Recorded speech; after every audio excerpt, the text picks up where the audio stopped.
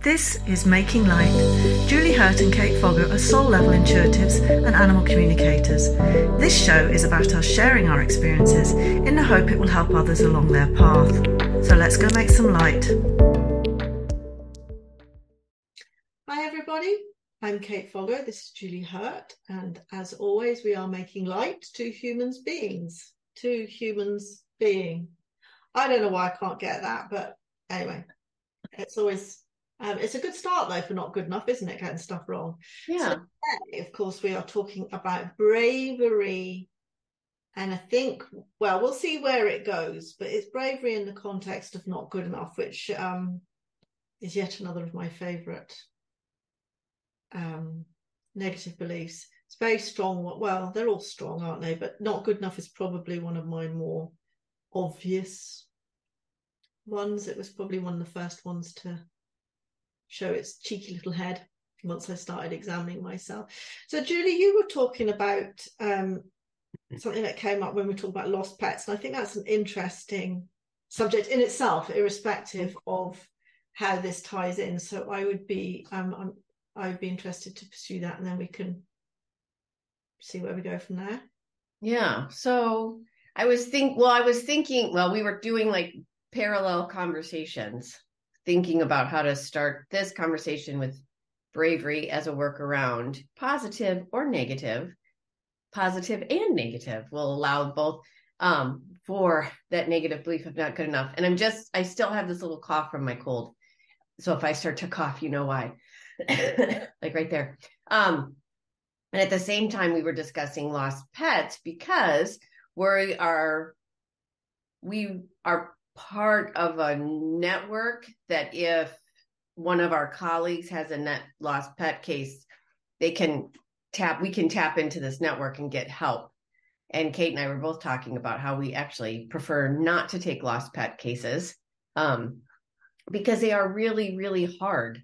And I don't think most people maybe don't quite understand why that's so hard. There's the two hardest things for me as a animal communicator are talking with my own animal, because I'm so emotionally connected to Lucas that it's hard for me to when I hear something different or to believe I want something so much more, like health in particular, right? Because I want longevity as much as I can possibly get, right? And so there's that. And then the other thing that's really hard is working on a lost pet, because one, the human involved is extremely emotional and wants to find their animal. The different aspects of myself, I want to help people. I'm a caregiver soul type, from an Ainsley MacLeod reference. And so I want to make things better for people at all times, almost to some degree, at all costs, including myself. And so I will try really hard to get in there, and then I overextend myself. And also, lost pets, there is an attachment to the outcome. We want the pet to come home. We want the pet to be safe. We want the pet to come home. We want them to come home now, and all this. And that none of that is possible because we're not in control. We can't tell an animal to change their behavior in a regular soul level animal communication reading. We're just trying to understand why. And the same is true for when they're lost. And so having that, knowing that, it's really hard to be involved. And so Kate and I were talking earlier about this network, and perhaps because what happens is we get a message, and then it's hard for me to see that message and let it sit there and wait for someone who is more comfortable there are some of us who are more comfortable doing lost pets, and waiting for someone else who is comfortable to do that, to pick up that thread. For me personally, it's really hard to sit and wait for that response. And so I find myself putting my hat in that ring in an effort to just, okay, let's move, at least let's do something, right? And then I don't know why I'm doing this. What workaround is that, Julie? I know. So that's the workaround of, I know that I don't feel good enough to do this work. So I put myself, this is the bravery part. And this is where I was thinking about the parallels of him, because for me too, my overarching negative belief is not good enough. So I use bravery to push myself through.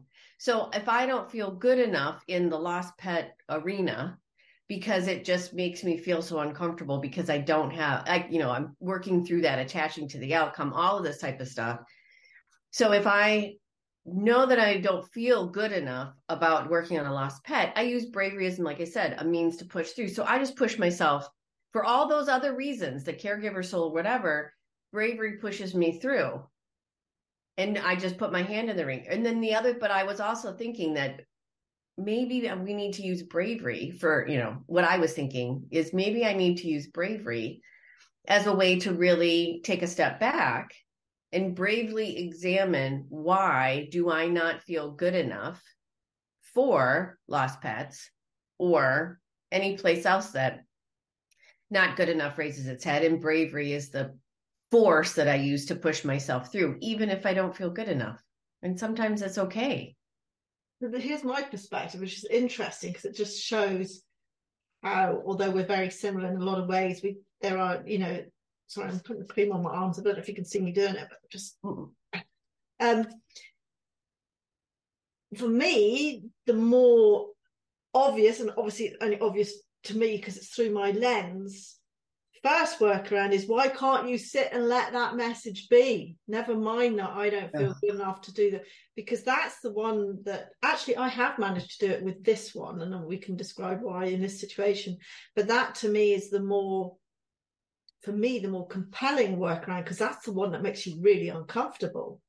Because if why can't let that request hang out there in cyberspace? Now, we both understand why you can't, because we have both, as we were discussing, the reason, and it's silly because we use all these rules in order to alleviate our own discomfort, but the original understanding of the group was a way to say, I am managing a lost pet, i.e. I am managing the human, because that's a bit that neither you nor I want to do. Like, I'm okay connecting with a lost pet, I'm all right with that.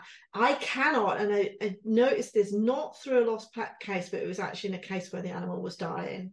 When I was connected to the animal, I was fine. And as soon as I went back to speak to the human, I could feel their grief and their sorrow. And that I found really difficult to manage. When you connect back to the animal, you're fine again, because the animal is not experiencing this, the human is. And that made me realize that I'm fine with the animal. The grief, the turmoil, the emotion all comes from the human, and it's me buying into that as well. It's not just them. There is obviously that wave of very, for me, palpable emotion that you get, but also my sensitivity as a human being. Oh my God, what are they going through? I know, I've lost a pet, I know what it's like. And to be honest, when Twiggy was run over, the biggest thing I hung on to is, I have a body, I know what happened.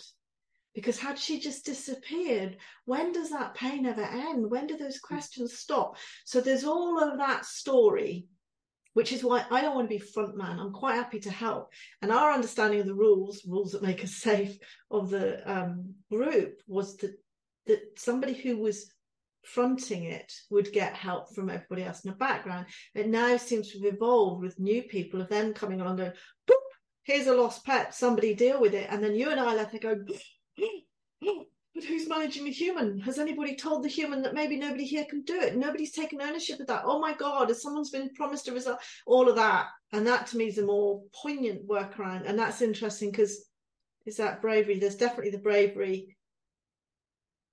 See, there's bravery in even letting that go as well.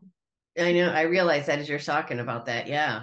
Because I'm actually okay with it, because I didn't, there are enough people on that group that I don't feel responsible, because I was a late comer. That's partly it. Again, stupid rules. Nobody ever discussed them. But, but I still feel it, as you say, but I just don't look.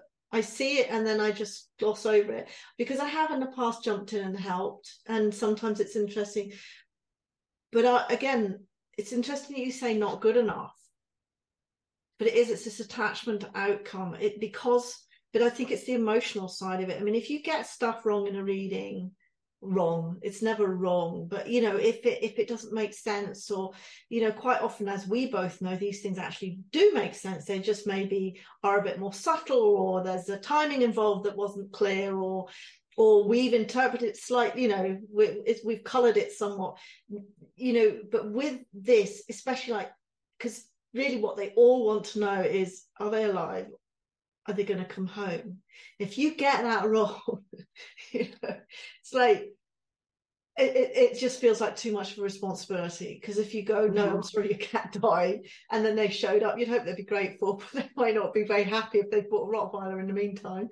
And also, you don't have any control over what the pet chooses to tell you, because I mean, there's some, I suppose, psychic data in that you'd say we'd be pulling it from the field about whether that animal's alive or not. But if that animal, do animals lie? I don't know. They may mislead you, or no. And this is also, so I've had, this is another reason why the not good enough gets triggered within me in lost pets, and then why I keep pulling out the bravery to just try it. Someone contacted me about a missing cat, and I don't think the cat was necessarily like a domestic cat. It was feral. And it hadn't come around for quite some time. I might get the details wrong, and that doesn't matter. The cat clearly showed me and said they were in spirit. So there's a couple ways that for me, the animals will show me that they're in spirit. One is they show me in how my body feels. But this one showed me in my body, the in spirit signs. Then they said the word, they answered the question, I am in spirit. I heard them say, and then they showed me the words in -spirit. So I had 3 Claires working, saying to me they were in spirit. And I was like, I was worried to say it out loud, right? Claire's. Oh, clairvoyance, clairaudience, claircognizance. Sentient? I don't know. What's the feeling? I thought claircognizance was knowing. Yeah, it is. I thought that's what you. Yeah. What's the feeling? I don't know. Is it sentient? I don't know. Claire, whatever the Claires are. So anyway, so I shared all that. I mean, I got that from the animal. I actually double checked with the animal, and then I triple checked with the animal, because it just, to deliver that is hard, right? So I ended up delivering the information, and then even the cat then began to show me like all these scenes about what happened and where, it gave me even a sense, like I had a Google map up, like gave me a sense of what direction, all this. And I totally trust the animal. And then, so I deliver all this, humans grief stricken, a reading went 3 times as long as it should. And I allowed it to, just in an effort for Julie, the human, to console the other human, right? And then 3 days later, the cat appears and shows up, and it's just like, oh, darn it. I mean, it's just like, well, yay, the cat's alive. 2, but they were really angry with me, the human was. And I can't help. This is why lost pets are so hard, because I can't help that a cat in particular, that when I was talking with other colleagues of ours, were telling me that cats continually can cross that veil. They can, because of how they just operate at a different level. Cats do. And I don't know enough about cats, because I've only had dogs in my life. But cats can operate at this different level. And there's reasons why. And so they were telling me, and I'm like, okay, well, all that made sense as to what I was seeing and feeling and all of that with the cat. It's just of course, the feedback that I received from a couple of humans that were involved in this was just like, so it was hard. It was hard to read, because it became about me as a person instead of something I was trying to help with. That's of a realm outside of normal humanness at this point in time, which is part of what we're working on. So yeah, so there was a bravery moment even in that too, where it's like, okay, I see your feedback. Thank you so much for taking the time to write it. I really appreciate it. I'm very glad to hear that the cat has made it home. Thank you so much. And even refunding the money and then letting it, okay, thank you. And while the emails continued to come in. The conversation wasn't necessarily let go of on their end. I allowed it to go. That was really hard. That was brave. That was me being, oh God, just triggering my not good enough. And yet I do trust that animal. I trust that cat. I know what that cat shared with me. And I realize that it doesn't necessarily jive. I don't know why, but to be brave in that, not knowing, not understanding, there's something there too to And help again, with that. Yeah. all the anger there and all the disappointment and all that emotion, it's all on the human side, you know. Yeah. And that's what we're so afraid of with lost cats. I mean, it's hard enough, you know. It's probably the most difficult reading you can do, because even if an animal is ready to transition, you know, I thought I would find it very difficult to tell somebody, but actually it wasn't, again, because the animal's there.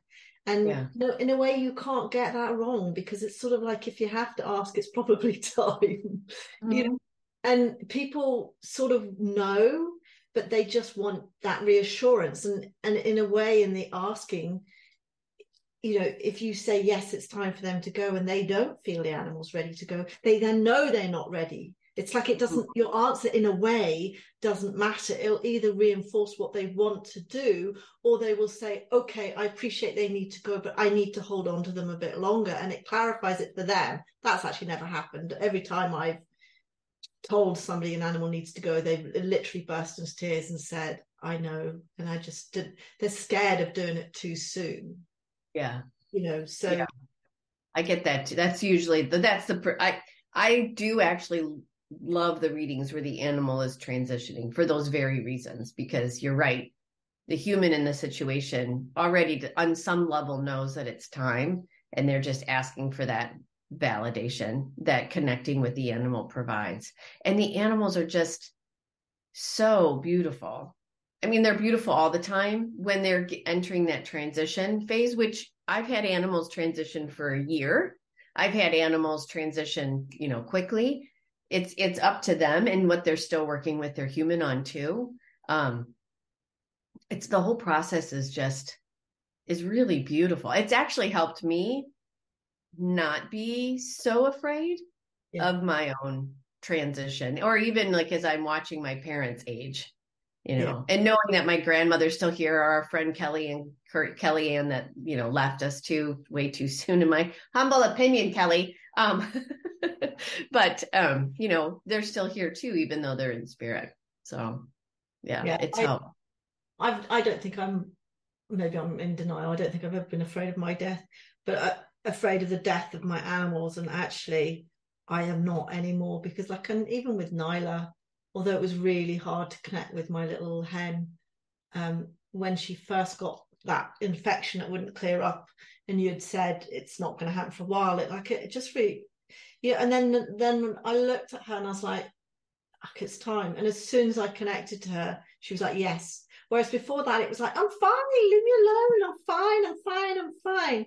And the thing is, you realize that on some level, you're picking it up all the time. You're picking it up in the way they move. You're picking it up in the body language. You're picking it up in the way they look at you. You sort of know all the time. And the minute she looked defeated, I was like, it's time. And she was like, yeah, it's time. Yeah.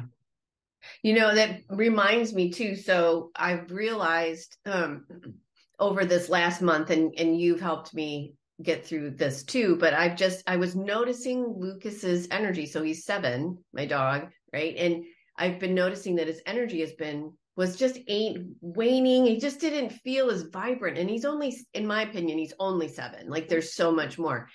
And he was also extremely gassy. I'm like, something's off. I know something's off on his body, and I know it's the food. And so, you did a reading on him, and you helped release some things you use body code and whatnot, and you helped release some things, and we talked through. And then I also talked with another colleague of ours who's been on this show, Karen Dendy Smith, and she was suggesting, it is time to switch him more to raw. I was supplementing with raw instead of making it the predominant meal, and then making his own meal, but cooked. And it wasn't enough for him. And so I have made that change, since made that switch. And within 2 days, of moving, far more raw than cooked.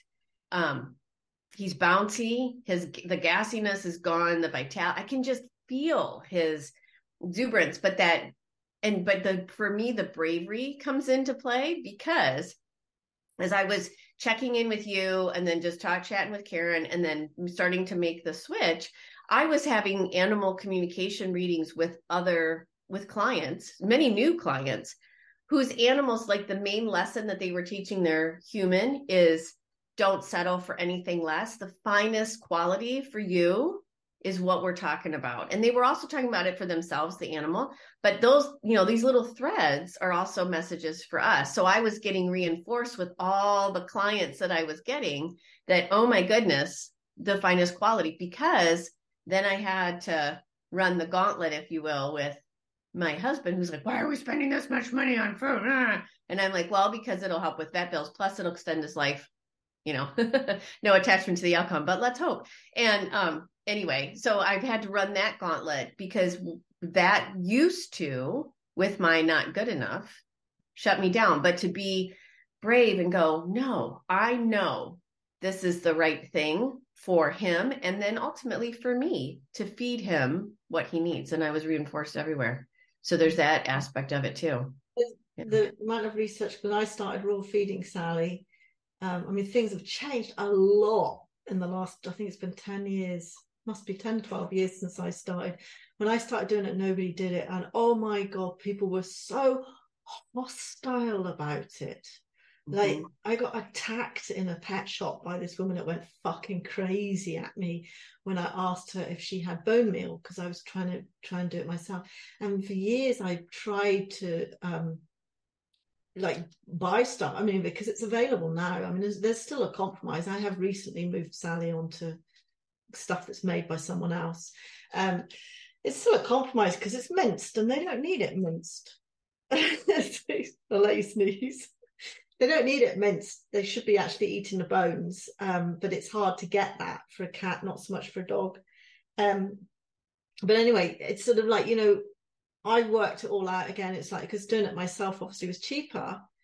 But actually, when you realize it's not that cheaper, and B, you realize all it takes is one fucking vet bill, and that's a year's supply of food. You're really picking the wrong fights, if you like.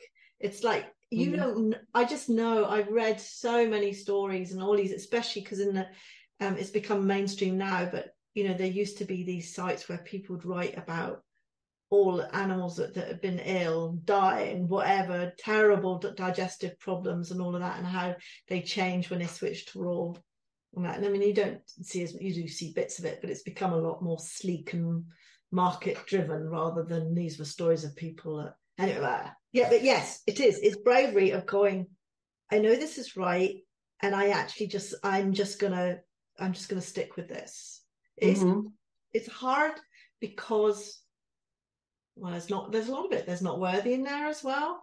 Not good. Totally. Enough. Made the wrong decision. That's the not good enough. Is what if I've made the wrong decision? What if I'm making all this stuff up? What if this isn't true? What if I'm making it up? That's a not good enough thing. And then not worthy of, well, can't really afford it. And it's blah, blah. Yeah. Like that's not, to be, when the not good enough is kicking in, and there's a choice to some degree. Well, it depends on what you're working on and who you are, right? Because everything is different for everybody. For what I'm seeing is like, for not good enough, when bravery wants to step in, or is an option to step in, to stay true to what I want, to stay true in what I need, to believe in what I need and what I want are actually fine. And if somebody has an issue with it, that's not my issue to resolve.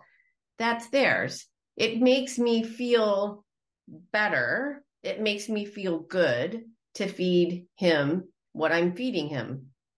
And I've even been exploring other things, but right now I'm feeling good. And I'm getting that feedback that in trusting myself, in trusting him in that feedback, we're actually doing the right thing and we're on the right path.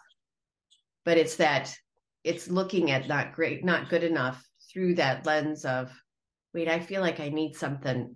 there's something here brave that's gonna, I'm feeling I have to push myself to be a little bit braver in that regard. That's helping me Bravery, grow.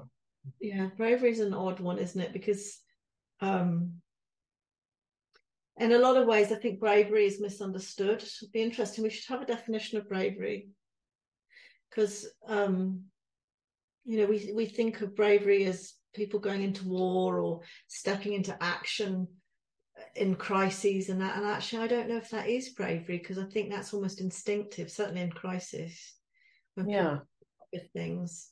Whereas bravery is almost like little things that happen all the time where you just go, actually, I'm going to do it this way, or standing up for how you feel, or I don't know, just trusting yourself. It takes a lot of bravery just to trust yourself. Mm-hmm. I just looked up bravery on my dictionary app on my phone, and under the adjective, it says possessing or exhibiting courage or courageous endurance. 1, 2, making a fine appearance. And we could break down fine. And then Parents. making a fine appearance. And as I read that out loud, what I'm hearing from my guides is making a fine appearance, how I would define that for myself. I don't understand that. Making a fine appearance or showing up for myself. Making a fine appearance. I read that as making an appearance that is integrity driven. That's how I read it. I mean, you can define fine a number of ways, I'm guessing. Dictionary. It's just the dictionary app. It's just the dictionary app. Bavaria, to brave. I don't know. It's just, it's not the Urban Dictionary. Ugh, I hate it. I hate ads and apps. Dictionary.com. Making a fine appearance. Making a fine appearance. So fine in US English would be like putting on a brave face. Like if you put a fine appearance in that regard would be like possibly doing something you don't want to do or doing something you don't need to do or doing, like I really don't want to go to that party, but I'm going to put on a fine appearance.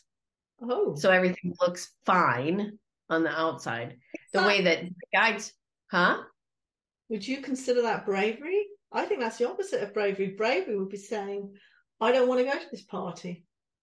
No, I agree with you. I think the way that society defines it would be you put on a brave face, and Yes. even though you're dying inside, you still go to the party. Like that's how the Western culture is. I think our version of it would, for me, that's why I was like, when I first read it, they were saying you need to take a look at fine. And so I was saying for me to make a fine appearance would be, for me, in this situation with Lucas and the food, is showing up and saying, no, this is exactly what I need to do for him. Stop yelling at me. Stop giving me crap about it.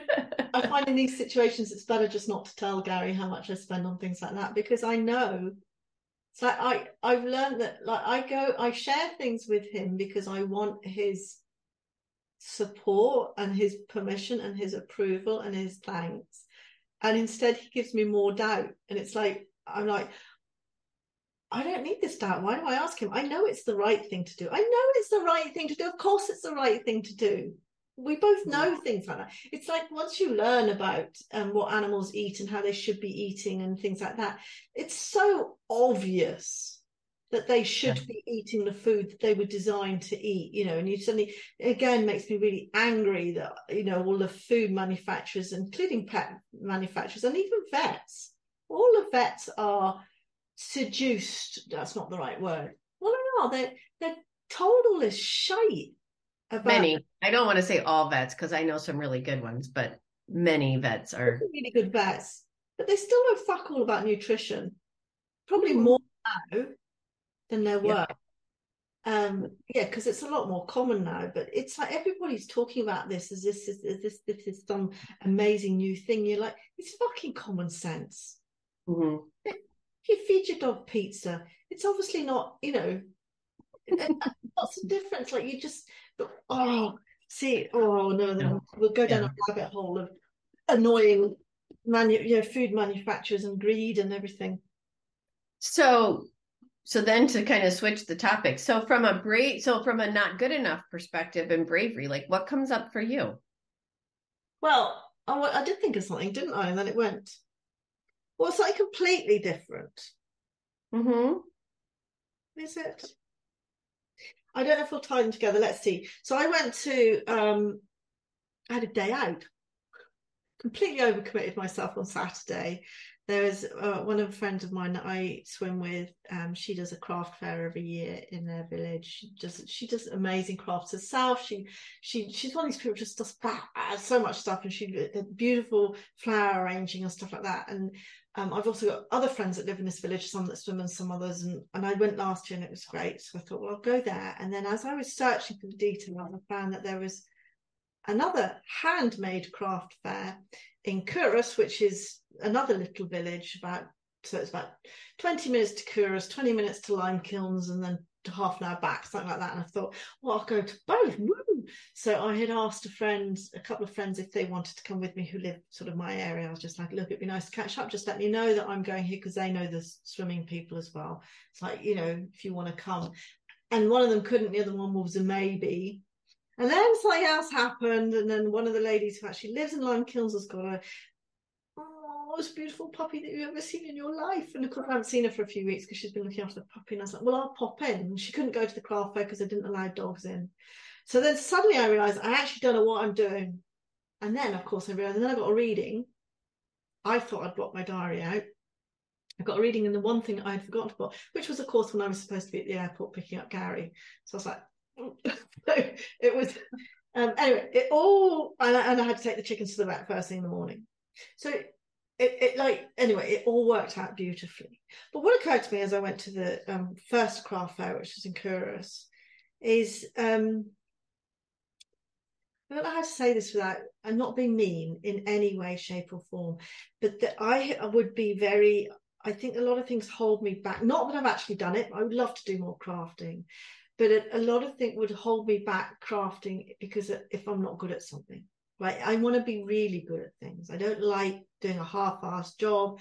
I don't mind if what I do is completely different or that other people don't like it. I actually don't care what other people think. I have to like it. I genuinely feel like that. Like I produce stuff and people go, oh, it's great. And I think it's not, it's shit. And it doesn't matter how much other people love it. If it's not to my taste or not how I want it done or not how I envisaged it, or, I'll come round to some things, even if they're not. I've made lots of things like the headboard of the in the shed.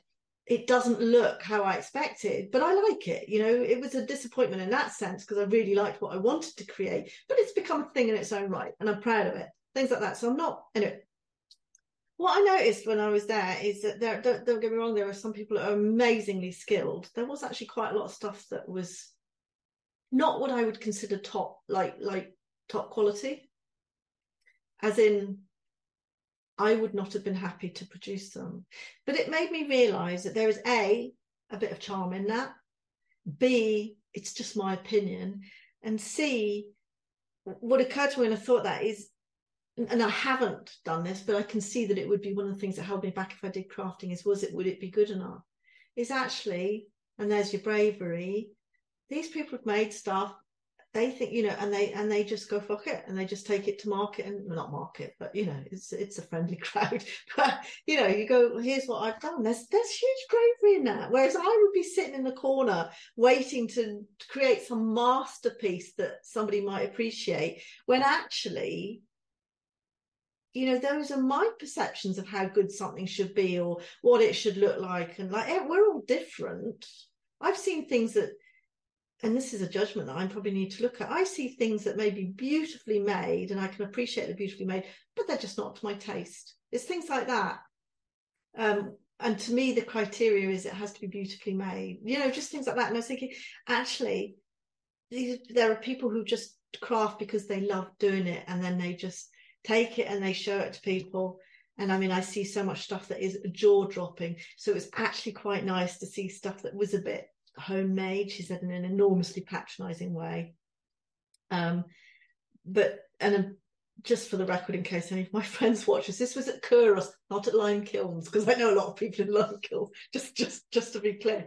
And not all of it by any means. Some of it was absolutely jaw-dropping again. But I did think that is that we're afraid to share our talents because we think they're not good enough. Mm. Mm-hmm. I think that's enough for me. I don't know what it is because I'm not crafting, but I think there is a message in there for all of us. That they say that about business in general, don't they? That a lot of businesses fail because people don't just go with what they've got. Like it can never be good enough. There's always more you can do. Yeah. Well, and even go with what you think, what you believe and feel is right. Yeah. So the chair, for those of you who are watching this video, the chair that you're sitting in, you actually created the upholstery, right? Yeah. I can't see myself. So yeah. I have a lot of these. But yeah. Actually, but you say you're not crafty, but you created that and you did the headboard. Like you did things, I wouldn't do any of that stuff. I would love when I say I'm not crafty, so here's this will not show me in a good light at all, but if we're being honest, which we always are, so there is this program that comes on every Christmas called Kirsty's Handmade Christmas. Gary calls it Kirsty's fucking middle class Christmas, which it is, of course, terribly middle class. And really annoying like that. But I really like Kirsty. But I used to get really resentful. I'd think, oh, they must be rich people. Like, who are these people who can just give up their fucking jobs and craft all day? And I realise actually a lot of them actually do have jobs, or, and the really good ones are people that, if you find something, this is what we know, if you find something you love, it will take care of itself. And that's what happens. A lot of these people actually just start it as a hobby and enjoy it so much, and then find that actually there is an avenue by which they can make a living at it. Not a huge living, that sort of thing, but the key is to find something that you love doing.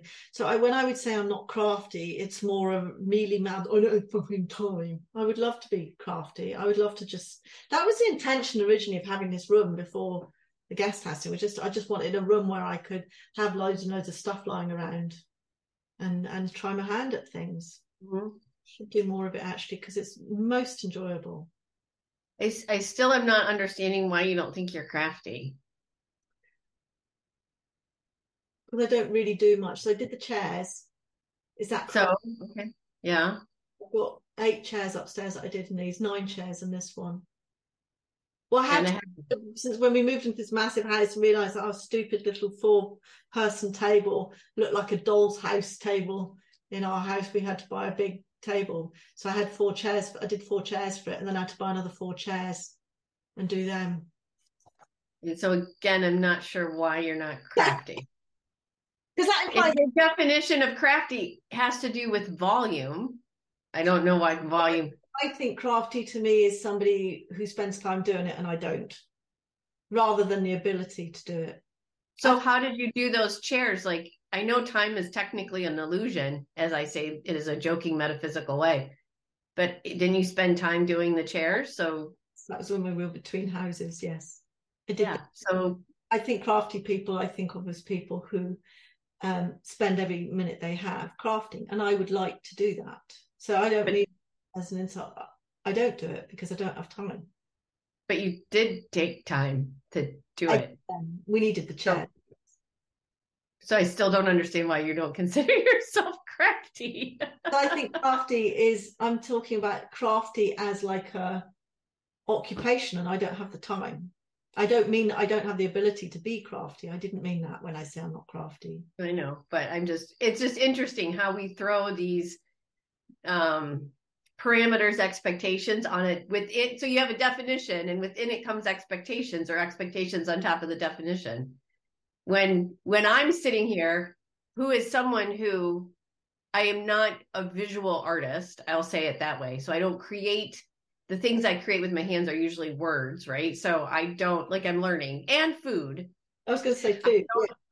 Yeah. I wouldn't, to upholster a chair like the way you've done, or to create the things you've created, to me, I'm like in awe of. Like, Brad is a painter and a potter, and he's done some sculpting. And like that to me, I'm in awe of that stuff. And so it's interesting to me that I see all that stuff that you've done, that you've created, that you've crafted. See, there's And a yet, snobbery in there as well. I wouldn't consider my chairs crafty. Crafty to me is like knickknacks. mm, So there is, again, an implicit snobbery in there, yeah, which isn't very yeah. fun. Okay. That's fine. I just am like, it's just interesting. I just want our fabulous viewers to not necessarily for your perspective, but just for their own, that there is no definition of time technically for crafting. Yeah. This is crafting. Hang on, I just have to show myself. Wow. Wait, that's where your guide, who's the guide that shows up in your clock that we haven't heard in a long time? Wait, you got cut out, your audio cut out. Aaron, yeah. I haven't heard him in a while. But you took an old clock and you like put newspaper print over it. For those of you who couldn't see, she showed me her wall hanging clock, and she's right. It's like decoupage or something, right? I think that's what it's called. Yes. So it's an old-fashioned. I forgot we got a podcast. It's an old-fashioned chiming clock with a pendulum and everything. When we moved into the cottage in Watergate, the house I was at cottage I was in before, which I loved so much, she had collected clocks, and when the day that she left, we had about, I don't know, 10 feet of snow. I mean, it was like the whole of the world ground to a halt in Scotland. And on top of the sort of cupboards, built-in cupboards in the extension, but this old cottage, on top of them, she'd left all her clocks. And when I found them, I'd sort of got in touch with her, and they just said just bin them. I didn't want to, and that was one of the ones that I found in boxes of stuff that I did, and it's covered in. I had to buy old newspaper because it's really hard to get things like that these days. And I covered it, but the glass as well. I don't know if you saw in the glass. My sister told me about that. I smashed it by mistake. Can't remember how. And it's a Japanese art where they take things that are broken, put them together, and cover it in, and then they put gold along the cracks when they repair it. So I did that with that. Oh, cool. Yeah. So exactly, I suppose it is a bit crafty, isn't it?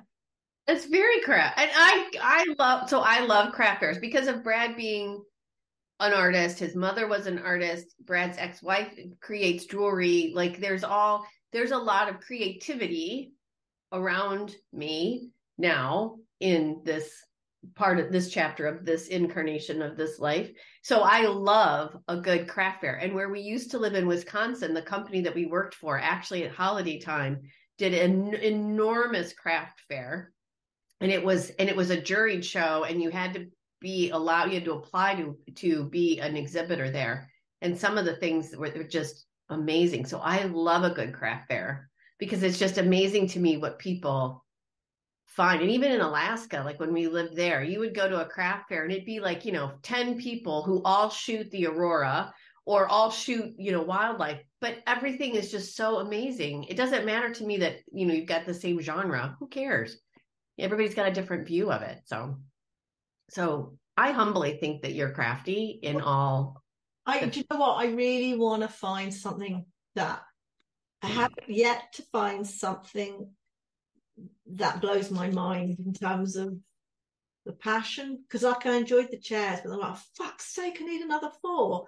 So I bought wooden chairs with just a seat because they had been fully upholstered chairs. And the reason I did it was not because I want really funky chairs, but more because I wasn't that keen on the ones we had, you know what I mean, and I didn't want to have to buy new ones.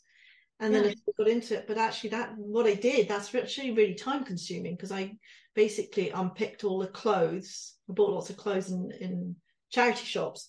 You have to unpick the clothes, but you have to find things that like fit the way it fits, and then it's just hot gluing, which is great fun. Yeah, time consuming. And I thought, Gary's like, why don't you make a living doing that? And I'm like, well, who's going to pay £200 for a chair? Because that's what it would cost. Well, because it's a lot of people. a lot of work. I don't know. I know. look at all that bravery opportunity within that not good enough, because who would pay 200 pounds for a chair? A lot of people. I don't know. I do. I mean, I watch what people spend for stuff here, and I'm just like, it wouldn't be what I would do, but it doesn't have to be but it's like I can see a lot of people, spending lots of money on something that you're like, really? I could do that. But yeah. So no, there's still bravery opportunities there for you, Kate. But also, I see the danger in that again is as soon as you're doing it to make money, it's different. You should be doing it because you love doing it.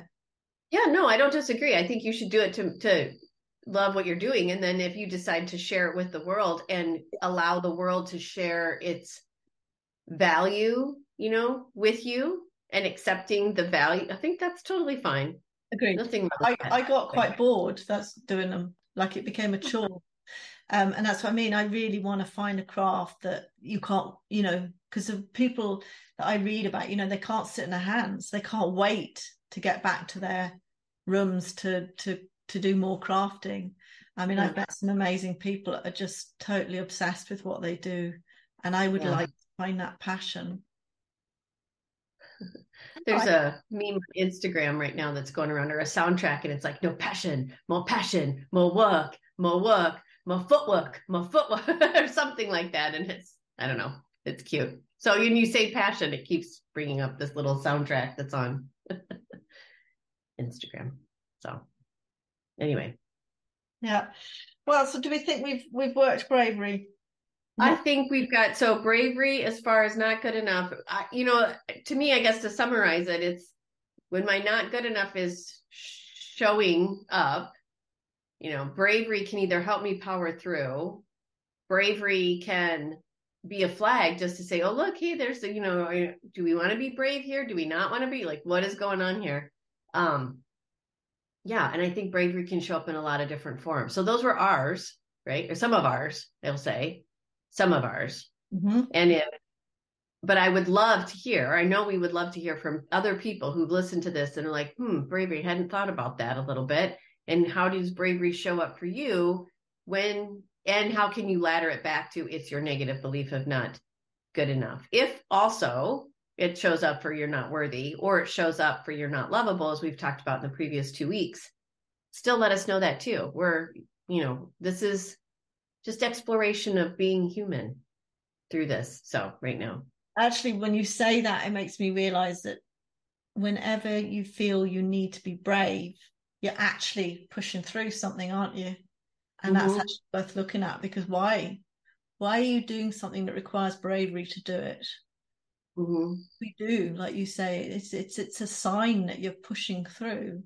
And, it's always worth examining. Why do I need to push through this? Could I let this go? Could I do something different? And I would even say that if somebody compliments you on, wow, you're brave to be doing that, and to you it feels second nature, then honor that about yourself as well. That's wonderful. And that's just enough that, take the compliment, basically. Take that as the honoring statement it's meant to be. So cool. All right. So should we wrap it up for this week? That's what I'm thinking. Yes. And just to say, I think it highly unlikely I'll get this done in time. But if I do, then we will have a 2-week break after this. Or you'll have had a 2-week break, and Julie will have told you on Facebook that I actually didn't get to it in time. But either way, we're having a break, or we'll have had a break for 2 weeks because I'm away. Yes. Yeah. So just know that if you missed an episode, you think you've missed an episode, it's just because Kate had some travels, and that's all good for her. So anyway, so thank you so much for joining us this week for Making Light Two Humans Being. I'm Julie Hiert. As always, with me is Kate Fago. Sally, her cat, around her. Somewhere here at my feet is Lucas, my dog, always showing up. If you have any comments or questions, please let us know. We totally would love to hear from you. You can please subscribe here to us on YouTube. You can also now follow us on Apple Podcast, Spotify, Google Play. I'm going to miss all the ones. There, you can find us on a variety of different channels now. So please like and subscribe on whatever platform you prefer. We are so happy that you are here. And we will see you next week, or next time, I should say, next time when we continue October's theme of bravery as a workaround. And next time, we're going to look at it through the lens of the negative belief of not feeling safe, secure, or protected. So for now, I'm Julie Hiert, Kate Fago. We are Making Light, two humans being. See you soon and take good care of yourself.